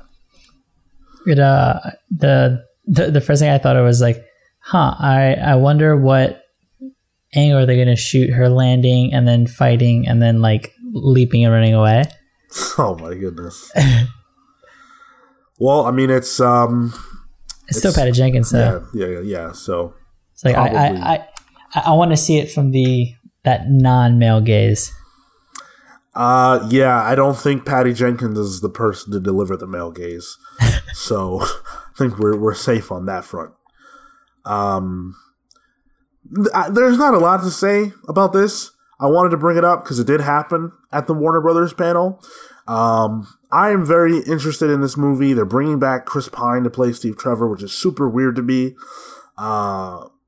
They're bringing Cheetah in as Kristen Wiig is going to be playing her. So there is stuff happening that seems interesting for this movie, but there's no footage that we've been able to see yet. So not a lot to really take away from this clip, other than to say that they're proud of it enough to showcase this movie over a year ahead of its actual release. So, cool. Yeah. Yeah, it sounds pretty good. I love the first Wonder Woman, and I'm very excited for the next one. So I like the idea of getting to see her in that, 70s, 80s kind of, spy vibe. Sounds great. Yeah. Next up, we had the Shazam trailer. Shazam. This was great. Yeah. There were a lot of opinions floating around the internet a few months back when we saw the first images of Zachary Levi in costume, and people were not happy. And those were obviously set photos that were taken by fans that, weren't great and didn't have whatever CG or polish. And now we've got to see him in full motion and everything with this first trailer. Pete, you said you thought it was great. Why don't you elaborate? Yeah, I loved this trailer. This left a 100% positive impression on me. I thought it was funny. I liked, I think all of the beats that they set up really landed for me. And I know Kale said in our private chat that like the kind of like the wizard, the Shazam actual element of it kind of took him out of it. But to me, like it felt really appropriate. I felt like it seemed like a really good mix of the kind of classic sensibilities of what I know Shazam to be in my limited, experience with Billy Batson and Captain Marvel. And then, that kind of in like an ultimate vibe, of just like that it's modern, like it does feel like, not like a like this super like throwback kind of thing, like the kids feel like kids from today. But aside from that, it felt like right to me for what I know the character to be. And it definitely seemed like something I'm interested in, like it got a couple laughs out of me. I really like the dynamic between him and his foster brother. And I'm interested to see if that maybe eventually materializes into Captain Marvel Jr. or something like that. And we get more of the like Marvel family. But yeah, I walked away from this like I already was interested in Shazam as a prospect because I thought it had the chance to be good for the same reason that I felt like Wonder Woman did. Or not that I felt Wonder Woman could have been good. The same reasons I think Wonder Woman succeeded is what I mean to say. And this trailer reaffirms that for me. I had a lot of fun with it. It was definitely a tonal shift from what we've seen in the past, so it's something that I appreciated. And it looks like a fun movie. So I don't know much about Shazam outside of what I've read in like there was the one Convergence book that I read with Doc Shaner on it, and then what I know him from Kingdom Come, but even then that's like a totally different version. So I'm looking forward to it just because it is that sort of breather from what we've had in the past with the DC movies. And also because I don't know the character and I'm sort of looking forward to it. The idea that it is like a kid in this superhero's body is really, really cool. And I think one that they can really play up. Black Adam's supposed to be in this, right? No. The Rock is gonna be playing Black Adam, but not in this movie. Yeah, him, the director, everyone has been clear that he will not be in this movie, which probably means he's at the end of the movie after credits. But sure, gotcha. Okay. So then that was my question. I was like, wait, I thought Black Adam was supposed to be all right, but then yeah. Otherwise, I mean, I'm on board. I'm looking forward to it. Yeah, I really like this trailer. I think that Shazam looks weird. I'm just gonna come on and say it. A little bit. Yeah, I think that he looks very odd in the costume. What about him? It's clear. It's clear that the muscles are fake, and that looks strange. It looks like just a regular person wearing a Halloween costume. Granted, the quality of the actual suit, the material and whatnot is high, but it looks odd. And a lot of my friends who don't know anything about Shazam at all have all said that it looks stupid. I've explained that it looks this way because Shazam is supposed to be, what a kid imagines a superhero is like, right? So he's bigger than Superman and all that stuff. But for them, it's just goofy and dumb. I can accept it. It is goofy and dumb, but in a good way. It depends on your perspective. For them, it's goofy and dumb in a bad way, especially from a superhero universe that has been tonally inconsistent. Right, exactly. How does this align with what else they've done? And I've expressed many times in this show that that's going to be something they have to deal with. That they've created a universe where Shazam looking this way and this movie being what it is does not make sense. Whether it's a good movie or not will probably be the ultimate deciding factor in terms of how well it does, but it doesn't make sense in my mind. That being said, though, this trailer for Shazam the character is pretty close to pitch perfect. I think it does a great job of establishing who he is, how he comes to be, who Billy Batson is, all that jazz. I think it lands all that really nicely. And I enjoyed it, and I can't wait for this movie. I was really surprised how funny it was. That first joke where he's like, the Foster brother's like, oh yeah, you must be thinking I'm a crippled foster kid, so I have it all. Obviously I'm botching the delivery, but that really caught me off guard the first time. And I love that scene where he stops the robbers and they're walking out with all the shit in his hand. He's like, hey, I'm a superhero. Yeah, that was good. That was a good one. That one landed. Yeah. It just it tonally it feels appropriate, Yeah, absolutely. I'm totally in. Yep, this one's gonna come out April 5th, 2019, so not a super long wait. Long enough that I'm bummed though. I wish it was coming out sooner, Oh, did they move that? Wasn't it sooner? Yes, it was supposed to. I believe it was supposed to be out already. Originally. Really? Originally, I believe so. Huh, okay. I could be wrong, but I know for sure that they moved the date. Okay. Seems like it was worth it. So. Yeah. Now, Pete, you mentioned that you're bummed that it's not coming out sooner, but there is a DC movie that is coming out sooner than that to tide your hunger for Shazam. Yes! We finally got our Aquaman trailer, and I am so excited to hear what you guys have to say. A lot of speculation about what this movie would look like. There have been delays. There's been this and that. This is the first movie coming off the heels of Justice League. What do you guys think of this? I think Pete might have been saying the same thing. Is this not one you're super looking forward to?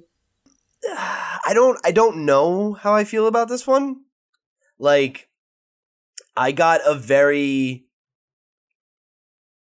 I get a very uneven feeling from the trailer. I didn't walk away from this as confident as I did from Shazam. There are things about it that I thought looked cool. There's a lot of other things that I thought looked really generic. There's a lot of jokes and attitude from Jason Momoa's Aquaman that felt very reminiscent of his kind of corny dialogue in Justice League. Yeah, yeah. Some of the stuff I think looks really good. Some of it I thought looked a little bit weird. I'm I'm not totally sure how I feel about this one. Yeah, I'm in the same boat. Like I don't know how to feel about this one in particular, just because what they've showed me isn't impressive in the sense that it's not something that we haven't necessarily seen in superhero movies or in even within the DC movies. So they're sort of has the same character as Aquaman in Justice League, where he's sort of braggadocious and loud, and he's just like looking at it for the thrill. But then this one he's supposed to settle down in, and that's against the character. So I don't know. I have mixed feelings on it. I'm surprised. This is one of my favorite trailers that I've ever seen. Yeah, it's so beautiful, this movie. That's the biggest takeaway from me. Visually is really nice. This movie is stunning. That shot of the city the first time was like incredible. That looks great. Yeah, this is Black Panther levels of beauty for me. Especially because we've never... I hate underwater anything, pretty much. In video games, in movies, in whatever, I don't like... I feel the same way about underwater as I do about pirates. Nothing good happens underwater, pretty much. Or on the water, if you're a pirate. Exactly. And this is the first time where I'm seeing underwater stuff, and it looks brilliant. They built a beautiful Atlantis. Mera, every single time you see her, she's breathtaking. She's perfect. I was gonna say Amber Heard. Heard is her name. Yeah, she looks great. Her costume is like spot on. I gasped out loud when I saw how good she looked.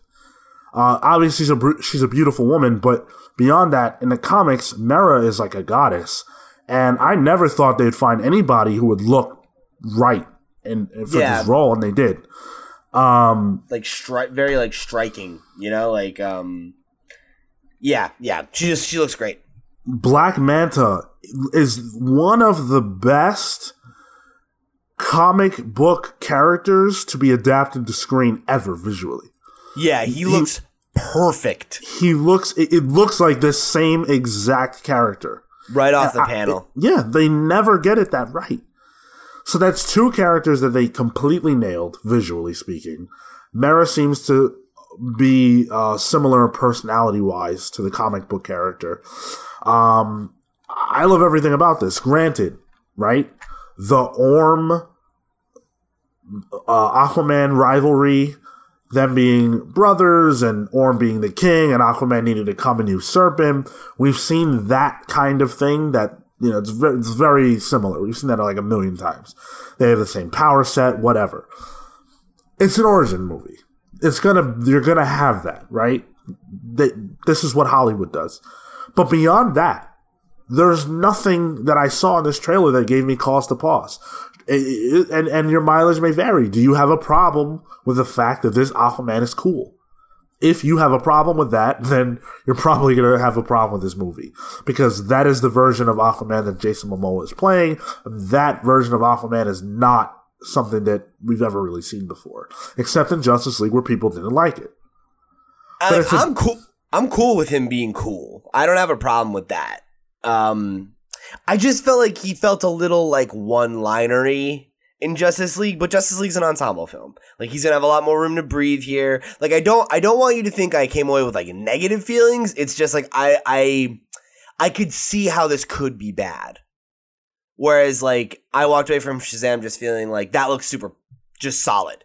You know, whereas like, but I said the same thing about Wonder Woman when they showed the first trailer. I was like, I don't know about this. You know, like, why are they showing this so late? It doesn't seem like they have a lot of confidence about it. Like, and I was totally wrong. So I'm just still a little bit like, I don't know. I don't know that it's going to be good. I have very, very high hopes based on this trailer. And again, it's an origin movie and it's ABC. they showed you what the movie is about in the trailer. I feel like I've seen the movie already based on what they showed in the trailer, just because of how reminiscent it is of other things, and also because they broke down the basic, story. Yeah, they have the beats there, and that's it. Yeah. So if they just fill that in with cool stuff, awesome visuals, and a story that works, you've got a hit. So I'm hopeful. And Aquaman is out December 21st of this year. So right around the corner. Yeah. So that is it for San Diego Comic-Con. And I wanted to wrap this show up with a conversation about this year's San Diego Comic-Con. How did we feel about it? Who came out looking great on it from a comic standpoint, from a film standpoint? What are you guys most excited about coming out of this? I think from a comic standpoint, maybe some of DC's announcements, especially as they relate to Black Label, and how they're sort of going to address some of the things in terms of continuity, and in terms of, I think, no, actually, even in terms of films, like they throw out a bunch of trailers. They showcase a lot. They're sort of maybe getting a bit more confidence in their movies based off of the success of Wonder Woman and sort of the preamble that they've sort of had with Aquaman. So I think they came out strong from the gate, and I think there's just, at the end of the day, just more content for us to consume, and I don't mind that. Sure. Yeah, I'd agree. I think DC had a really strong showing this year across the board. I think, like we talked about last week, their lineup of talent for their main titles right now is incredible. Oh, that's right. Yeah. So that to me is the most exciting thing comics wise. I'm also super into Justice League Dark, but we had already known about that before. But getting a little bit more information about that's the book I'm most interested in reading coming out of it. But I think that announcement of just hey, these are all the people we have writing, the core, Justice League characters right now, and it's, it could barely be better. So that's huge. And then I think when it comes to the film and TV stuff, Shazam was the thing I was most excited for. I went from hopeful for that movie to being actively excited for it, and that's the best thing you could say. They won me over with that trailer, and that's cool because I'm not really a big Shazam guy at all. So the fact that I'm that's one of the films that is definitely as far as superhero stuff goes, definitely top probably 3 or 5 for me in terms of ones I'm most excited to see. So that's pretty big. Yeah. I think that DC absolutely won this. DC came out really strong, like Marco said. They showcased everything that we've been wondering about. They had something to say about here. Mm-hmm. Yeah. They clarified stuff, they elaborated on stuff, and they just didn't pull any punches. And so for me, that's what you have to do at San Diego Comic-Con. Unfortunately, there really wasn't a lot to be excited for from Marvel. You know what I did forget, though? Honorable mentions to the return of What If and Marvel Knights. I'm actually really excited about both of those announcements. But aside from that, there wasn't really much else of note. Yeah, I mean, they did have some cool comic book announcements, but again, the biggest announcement in terms of recognition is, for them, comic book wise, is Uncanny X-Men, and they didn't even announce a creative team. So that's, come on. And from follow-up interviews, they said the creative team is locked in. So if the creative team is locked in, why didn't you announce them? Yeah, that's stupid. That's a bummer. Yo, what if it's Claremont? Can he still get it done in 2018? I don't know. I know he's writing, I believe he was slated for one of the What Ifs. No, it's not that. He's writing one of the X-Men Black tie-ins. We didn't talk about this, but X-Men Black is a series of one-shots that are villain-focused. and he's writing one of those. I believe he's writing the Magneto one. So so that's cool. But on the DC end, they talked all about the DC universe. Whether you like the Titans trailer or not, we learned everything about it. We know what to expect. And everything else that we talked about this week, we got huge stuff coming from Jeff Johns. That's exciting. And for me, the biggest excitement, the biggest thing was the Aquaman trailer. I came into this, I came into San Diego Comic-Con wanting to know what to expect from Aquaman. I'm dying to see this trailer. And finally got it, and I'm super happy to say that I really loved it. And I've watched it a couple of times now, and I enjoy it every time. I think it's great, and I'm really, really excited for that film. More than anything else that was talked about at San Diego Comic-Con. Especially because Marvel didn't show up at all when it comes to films. They did not talk or show anything from Captain Marvel. That's a bummer to me. So, I think DC won by a large margin. But yeah, another Comic-Con in the books. A very, very exciting time as always. Lots of cool stuff to look forward to. I think this fall, leading into New York Comic Con, is going to be an awesome time. And then, of course, there are going to be even more announcements there. So this period is such an awesome time to be a fan of comic books and film stuff. So stay tuned. There's a lot more coming down the pipe. And, of course, we will always be here to cover it. So keep rocking with us. We're going to keep you guys posted as far as all that stuff is concerned as these stories develop, and let us know what your favorite announcement was from San Diego Comic-Con. There's a ton of stuff, again, and there's something for everyone, so we're excited to hear what you guys have to say, so why don't you sound off by hitting us in a ton of different ways. We are all over the podcast hosting platforms, with our favorites being SoundCloud and Apple Podcasts, but we love them all. So wherever you listen, hit us up over there. We are at the Comics Pals, wherever your social media is sold. Be sure to write to us. You can write in at thecomicspals@gmail.com. Hit us with a random question of the week, a buy or sell, your thoughts about the stuff we talked about on this or any other episode of the show. And last but not least, we're on YouTube, where if you're checking this out on YouTube, you can like the video, drop us a comment, share with your friends, and subscribe to our channel. It is free, and it helps us out a lot. Hit the notification bell so that you know when we upload our newest materials.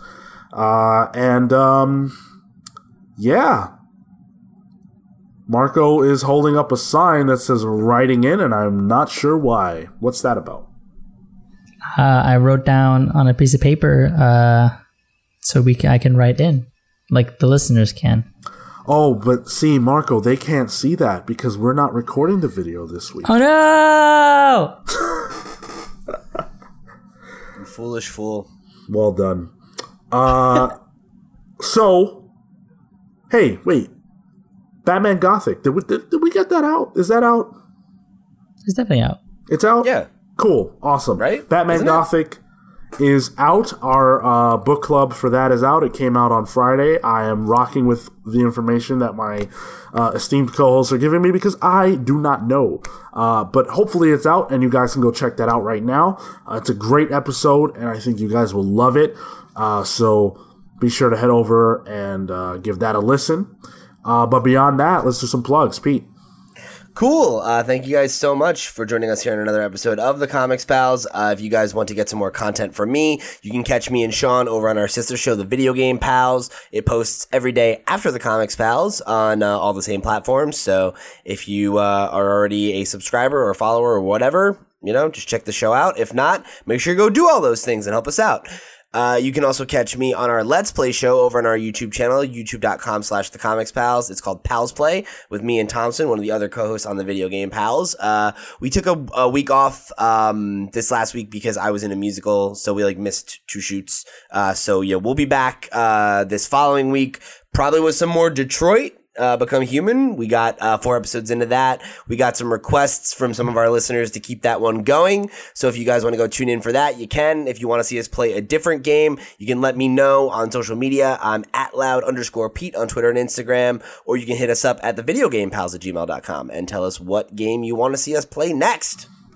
Awesome. Marco. You can follow me at Mr. Marco Animoto on Instagram and Twitter. As always, talk to me about horror stuff. Pete's into Japanese things now, so maybe come talk to me about My Hero Academia. But I swear to God, if you spoil anything for me, yeah, don't be a dick. I'll never talk to you again. Well, where are you at in it so that people know what not to tell you? As of this recording, I am in the middle of season 2. I want to say I'm on like episode 1920. So by the time this posts, I'll probably be into season 3. So Hey. Just warn me. We'll have a dialogue about it. Don't just throw spoilers out there. And shout out to Phil Casey at Cyborg Bebop. Don't know why you want to talk to him, but I guess we're supposed to. Sure. And if you want to follow Kale, he's at Toto in Tow. That's TOTOINTOW. And you can find his comics at Panels Publishing. He has a kaiju comic called From the Deep that he did with Letty Wilson, who is responsible for the Pals' heads. So you can go check out their work, help them pay the bills. Kale is moving right now, so that's why he hasn't been on the show. So he needs your money. So go buy his book. I'm going to shill for him. Not that he would ever do that for me, so I don't know why I'm even giving him such an elevator pitch here, right? Fucking fuck that guy. You know what? Give me your money. Hey, at least you know his info. He doesn't even know his own info. He always struggles. Right? So 92 episodes in. Where are we? I even know their fucking Twitter handle. Panels Comics with an X. Boom. What's up? You would think a guy would know the links to his own stuff where he sells his comics. You'd think, but we've worked with him, so I know he doesn't. Yeah. And as for me, I am at Sean Soapbox on Twitter and Instagram. Come talk to me about how awesome the Aquaman trailer is and how perfect Mera and Black Manta looked. With that, we're the Comics Pal signing off. Take care, guys. We'll see you next week. Bye.